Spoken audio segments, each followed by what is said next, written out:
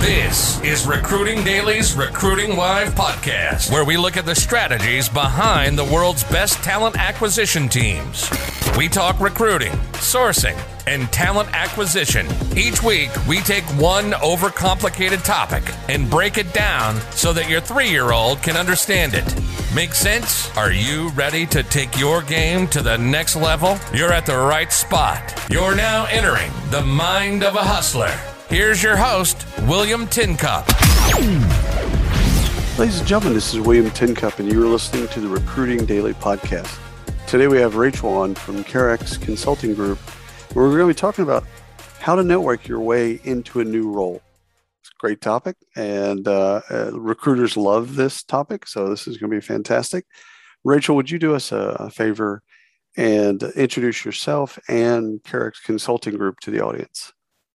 Yeah. Hi, I'm Rachel Neal. I've been an entrepreneur most of my career, and I'm a huge fan of networking. I am the CEO and founder of CareX. I have experience raising capital and have worked in the professional services space for over 10 years now.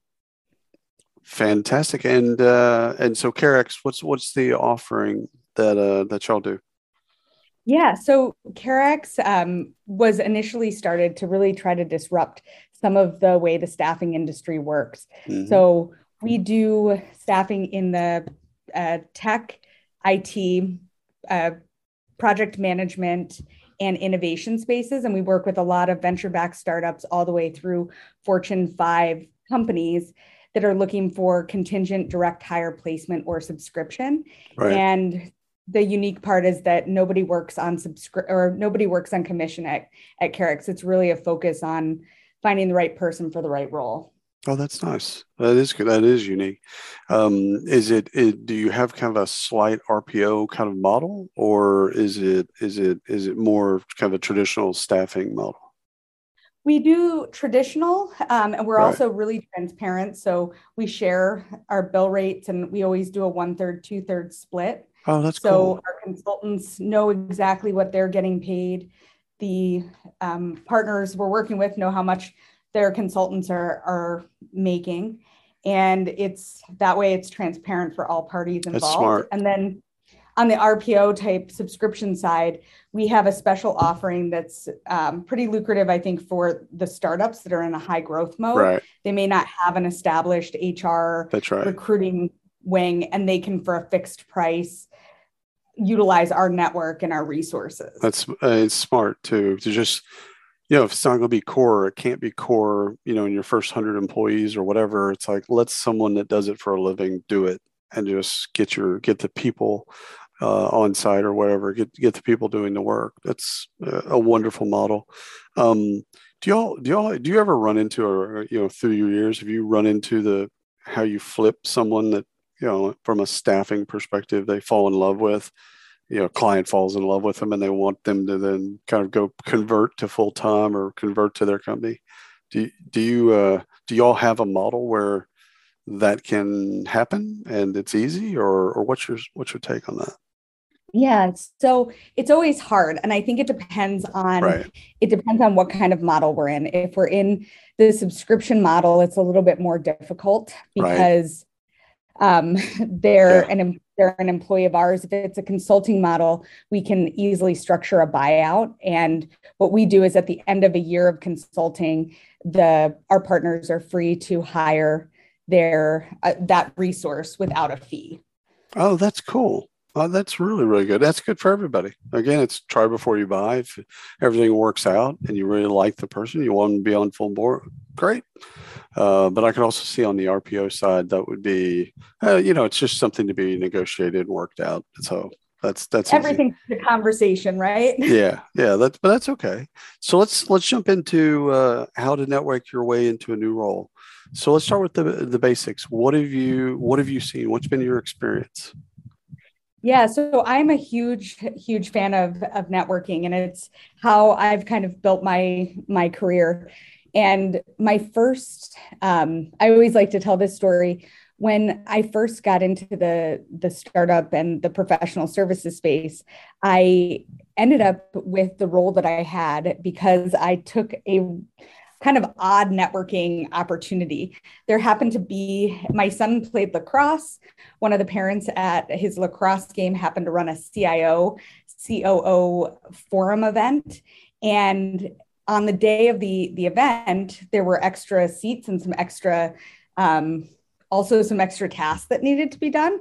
And that mom reached out to me and said, "Hey, do you want to come? I'll give you a seat for free. And you can kind of help me at the front." And I said, "Sure." And I went and I ended up meeting the CEO of a company that was just kind of starting to take off.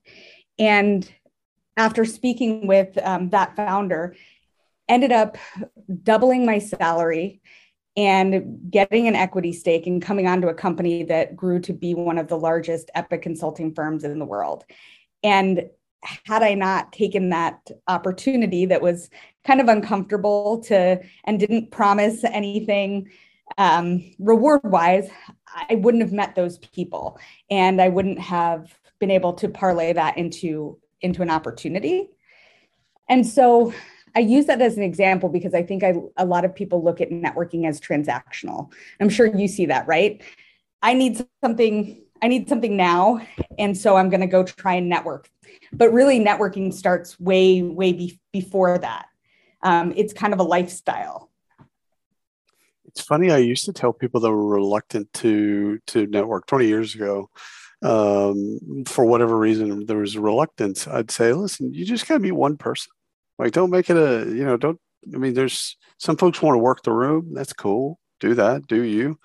Some introverts that do something different. They go to a corner and kind of let people come to them. Extroverts do something different. Everything's fine, but really you just got to meet one person.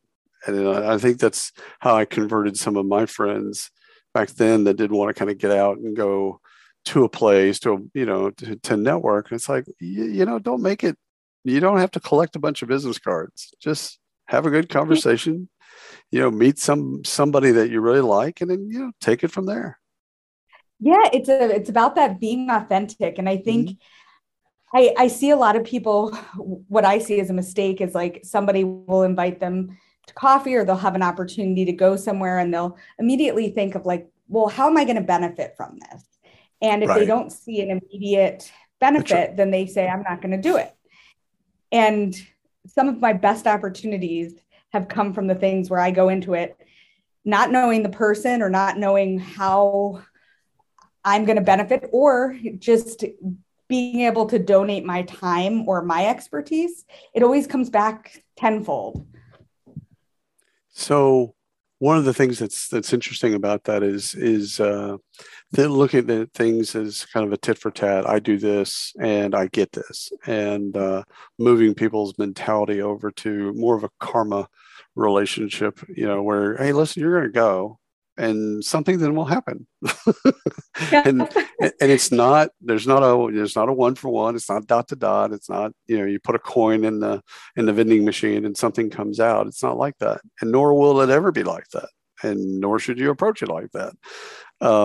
When we talk about new roles, this is actually, there's folks out there, there's both active candidates and passive candidates. I think we're all technically passive candidates, but anyhow, there's folks that are out there and they're trying to figure out how to kind of get to their next best or next greatest experience. What advice do you kind of give those folks? Yeah, I think building, it goes back to building relationships. Mm-hmm. So before you really need something, start by, and it goes back to your karma comment, start by meeting people, start by getting involved in the area or the community you might be interested in. And I think that you're going to find that you'll have natural conversations and make connections that will benefit you when the time is right. And oftentimes that's hearing about a job before it's published, or maybe meeting somebody who enjoys working alongside you in a board seat or a volunteer position and pegs you for something. So I think it's really starting to get out there and having your elevator kind of pitch, knowing like who you are and building your brand. So the do's and don'ts. Let's because a lot of candidates will go and they'll research, right? So they'll research the job, they'll research the team, the company. They'll go into LinkedIn, they'll reach out to former employees, and so they kind of when they really like something, then they'll go and do a bunch of research. And that's something that's basically they see it on Indeed or they see it on a career page, and then they want to pursue that job. There's kind of a path. Um, the things that most of the jobs that I know of, they're not posted. Yep. They never make it to Indeed. I mean, there's some of that, of course, but not a lot of it. And so, what's your advice, and really the do's and don'ts of how one goes about kind of building that network, building those relationships? So I think there's like a couple different routes. I think you can go back to saying, hey, what's the general industry that this new role is in? Is it something I'm passionate about? We work with a lot of healthcare and health tech companies. So getting involved in like your local health tech or healthcare community and continuing to build relationships and experience in the overarching industry can be helpful. And then the other thing is reaching out to, if you can find out what recruiting firms or their talent acquisition groups that they work with, like having a good recruiter in your network is also super, super helpful because they usually have the ear of the hiring manager and they're always working with different companies and hearing about different roles. And oftentimes they're hearing about those unpublished roles. So you want to be on their radar. Okay. So the recruiting managers going in through kind of the organization and basically networking yourself with, do you suggest, large organizations, I bet, there'd be many, but do you suggest kind of pinpointing someone that you have some type of affinity or some type of something in common with? Or is it more of a, go and spread your, if you're trying to get into Facebook, try and get to know as many recruiters at Facebook as possible? I think it's finding out, I think if you can always get a warm introduction, that's best. So seeing if you go on LinkedIn and you can see who you might share connections with, and you could ask somebody to make that connection for you. I think also understanding what outside recruiting companies they work with, because a lot of times an outside recruiting company will have perhaps a direct link to the actual hiring manager. And we see a lot of times, especially with bigger companies, sometimes the company prefers to hire contract before they hire for a direct placement. So even if you connected with a bunch of their internal recruiters, they may not be working on their contract type roles that would allow you to really get in the company a little bit more quickly and easily. But the outside recruiting firms would definitely know about that and know who the different hiring managers are and kind of give you the inside scoop. It's a really untapped space. I really like that you brought that up because, I can see the direct, right? So if you want to work with Gusto, okay, there's a path there. You can look people up, etc. But I haven't heard of a lot of candidates networking with staffing or, RPO, etc. That's just really, really, really smart to reach out to those folks again as a candidate, but also just to get to know and connect with people, just to be on LinkedIn with them to understand kind of what your strengths are and be able to be in their network, so that when they're looking to fill, then you're already part of their network. I don't know that candidates do that as much as the direct side. Yeah, and I know from Carex, because we work on with a lot of candidates, I love connecting with people, even if they're passive and they may not be looking for something today, right, and just having them on my radar and really understanding what it is that makes them tick and what they're looking for. And then when that perfect opportunity comes along, they're top of mind for me to reach out and say, hey, guess what? I heard X is hiring, and I'm able to give them the inside scoop and tell them a lot of details that they probably wouldn't get just from a posting that they see on Indeed or on LinkedIn. So when they reach out to you, this is now we'll get into some do's and don'ts here. When they reach out to you, what should they do in their reach out? Again, you don't know them from Adam. What should they do and what shouldn't they do? Yeah, I think if the more proactive they can be, usually the better. Having a clear idea of what is important to them is always really helpful for us. So is it the role? Is it the compensation? Is it the location and the travel? Those are kind of some big buckets that can help us.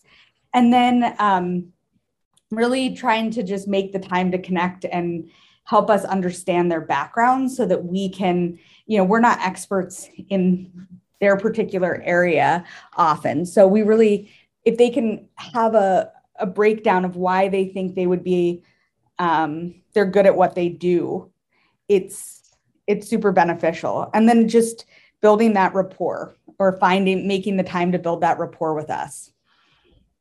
I think, one of the untapped parts of that is the informational interview, where, you reach out to, you reach out to someone and say, listen, especially younger talent, early stage talent, it's just such an easy way to reach out to someone and say, listen, I'd love to get to know you, and I'd love to get to understand how you got to the place you're at. Like that is just such an untapped kind of way to get to know someone. And again, you can do that over Zoom, you can do that in person, you can do that over LinkedIn, you can do it over a lot of different ways. But the point is, you reach out, and then you basically say, well, you're obviously successful. I'd like to know how you did that. And again, kind of untapped. I think one of the things that I love, you've given people information around, again, direct. I think people get that, but really leveraging staffing, RPO executives and recruiters in a way of saying, hey, listen, this is a wonderful network that you should be a part of. So I love that. Okay, so we didn't get to some of the things that they shouldn't do, but obviously, yeah. Let's do that, because I know that'll be important as well. I think some of the things that I see candidates do that always like raise red flags are setting up time and then to meet or have a conversation and then just not showing up to the meeting with the recruiter. That's always a red flag. Or being very transactional, just in the sense that they don't respond to your messages when you have questions, or you're asking them, or you're sending them job information to see if they're interested, and only responding if they need something in that immediate time. And then the second thing is, when you're having that conversation and if you are talking and trying to build the rapport, not bashing your current employer or your past roles. Sometimes people get carried away and they see it as a vent session. And that is always concerning when we look to place somebody into a new position. It's interesting because you're starting on that journey to build trust, right? So this is it. If you here's how you don't build trust: you set an expectation and you don't fulfill on it. I think that setting meetings and then setting calls, meetings, and then being prepared. Yep. And some of that can be, your preparedness can be just a list of questions, things you want to get to know about the person, and things like that. And I think that people are open to that. They're open to those conversations. You've just got to kind of get out of your own little box. For those that are reluctant, so you deal with a lot of, obviously your firm deals with a bunch of candidate flow. And you see kind of candidates all over the spectrum, those that are really, really aggressive and those that maybe aren't as aggressive in building their network. What's the advice for the folks that are reluctant or maybe not as good at just getting out there and doing it? Like, how do you not motivate, but how do you kind of get them over the hump? I think a buddy system's always good. And I know it's kind of weird where we're in the COVID pandemic right now. And so there's far less in person than there was, but having somebody that you can rely on to kind of be your right hand to help you get more comfortable, so that you at least know one person, setting an agenda. So like, and maybe agenda is not the right word, but setting a goal, like you said earlier, just talk to one person, right. Or pick one thing to do that's proactive per month. So it doesn't have to be overwhelming, and you don't have to jump in with 2 feet. You can kind of like dip your toes in the water and get comfortable. What's funny is what's great about this conversation in general is recruiters love referrals. That's both internal and external. They love hearing from somebody that they know, trust, that says, "Hey, Alice is fantastic. I've met with her a bunch of times. You love her. I think she has the skills that you're looking for." Recruiters love that. Makes everything so much easier. So they love that. So on the other side of this, for the audience that's listening, there's a reason. We're not just talking about, network for networking sake, or building your network for that at one point you might want to, to have conversations, etc. The other side of this that we haven't really spent a lot of time on is recruiters value referrals over sourced candidates. They always prioritize those. So take us into that for both for your recruiters, or just things that you've seen with how people treat referrals.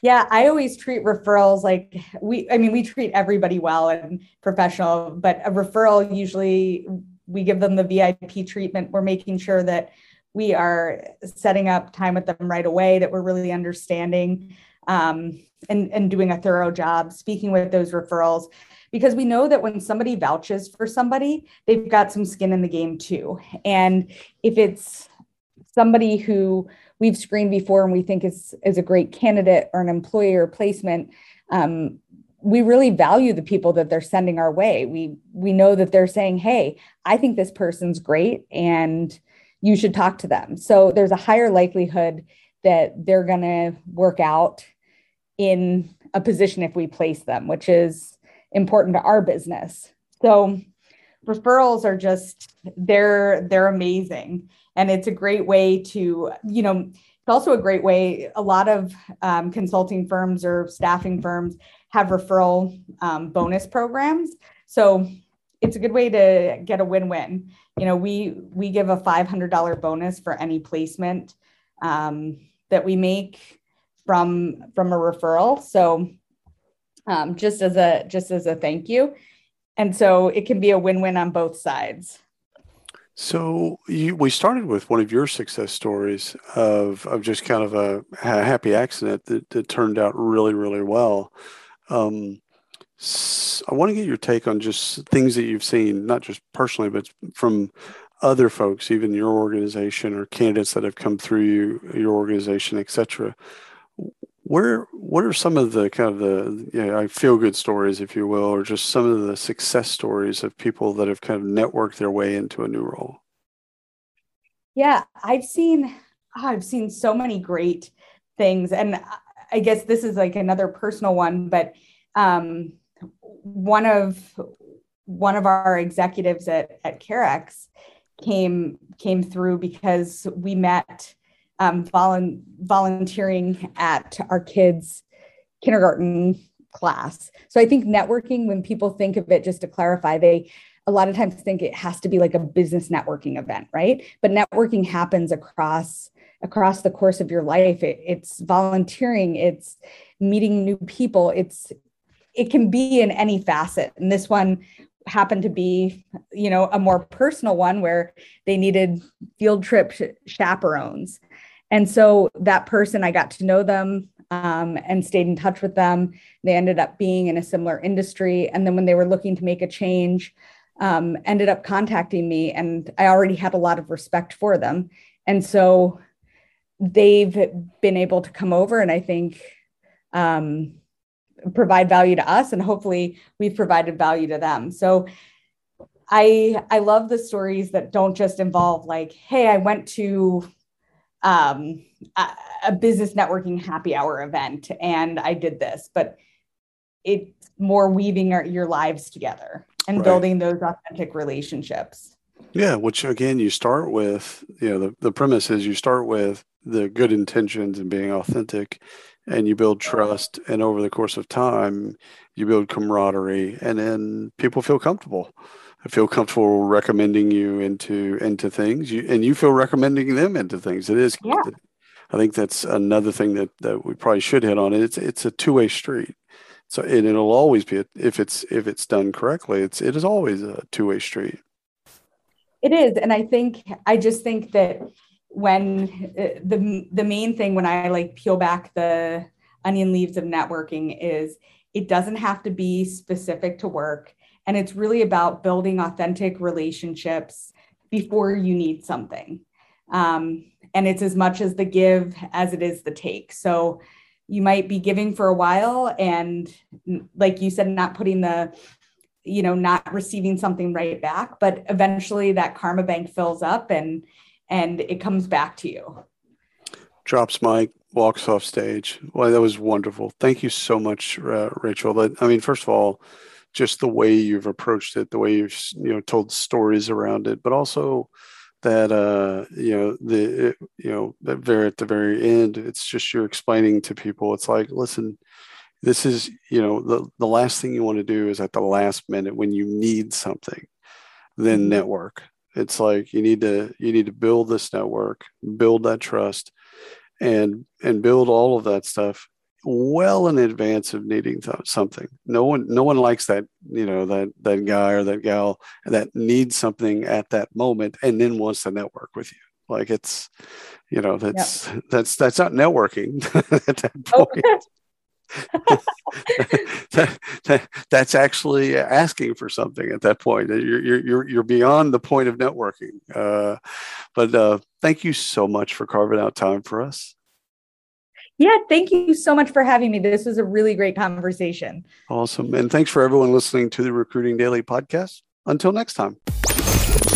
You've been listening to the Recruiting Live podcast by Recruiting Daily. Check out the latest industry podcasts, webinars, articles, and news at recruitingdaily.com.